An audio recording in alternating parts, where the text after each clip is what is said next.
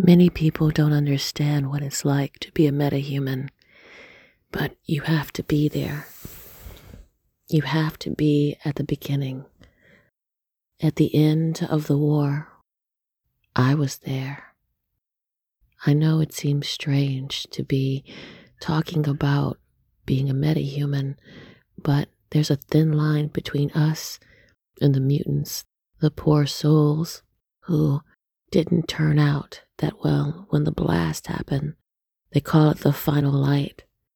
For those of us who were touched with the radiation, it basically shown that humanity would change forever.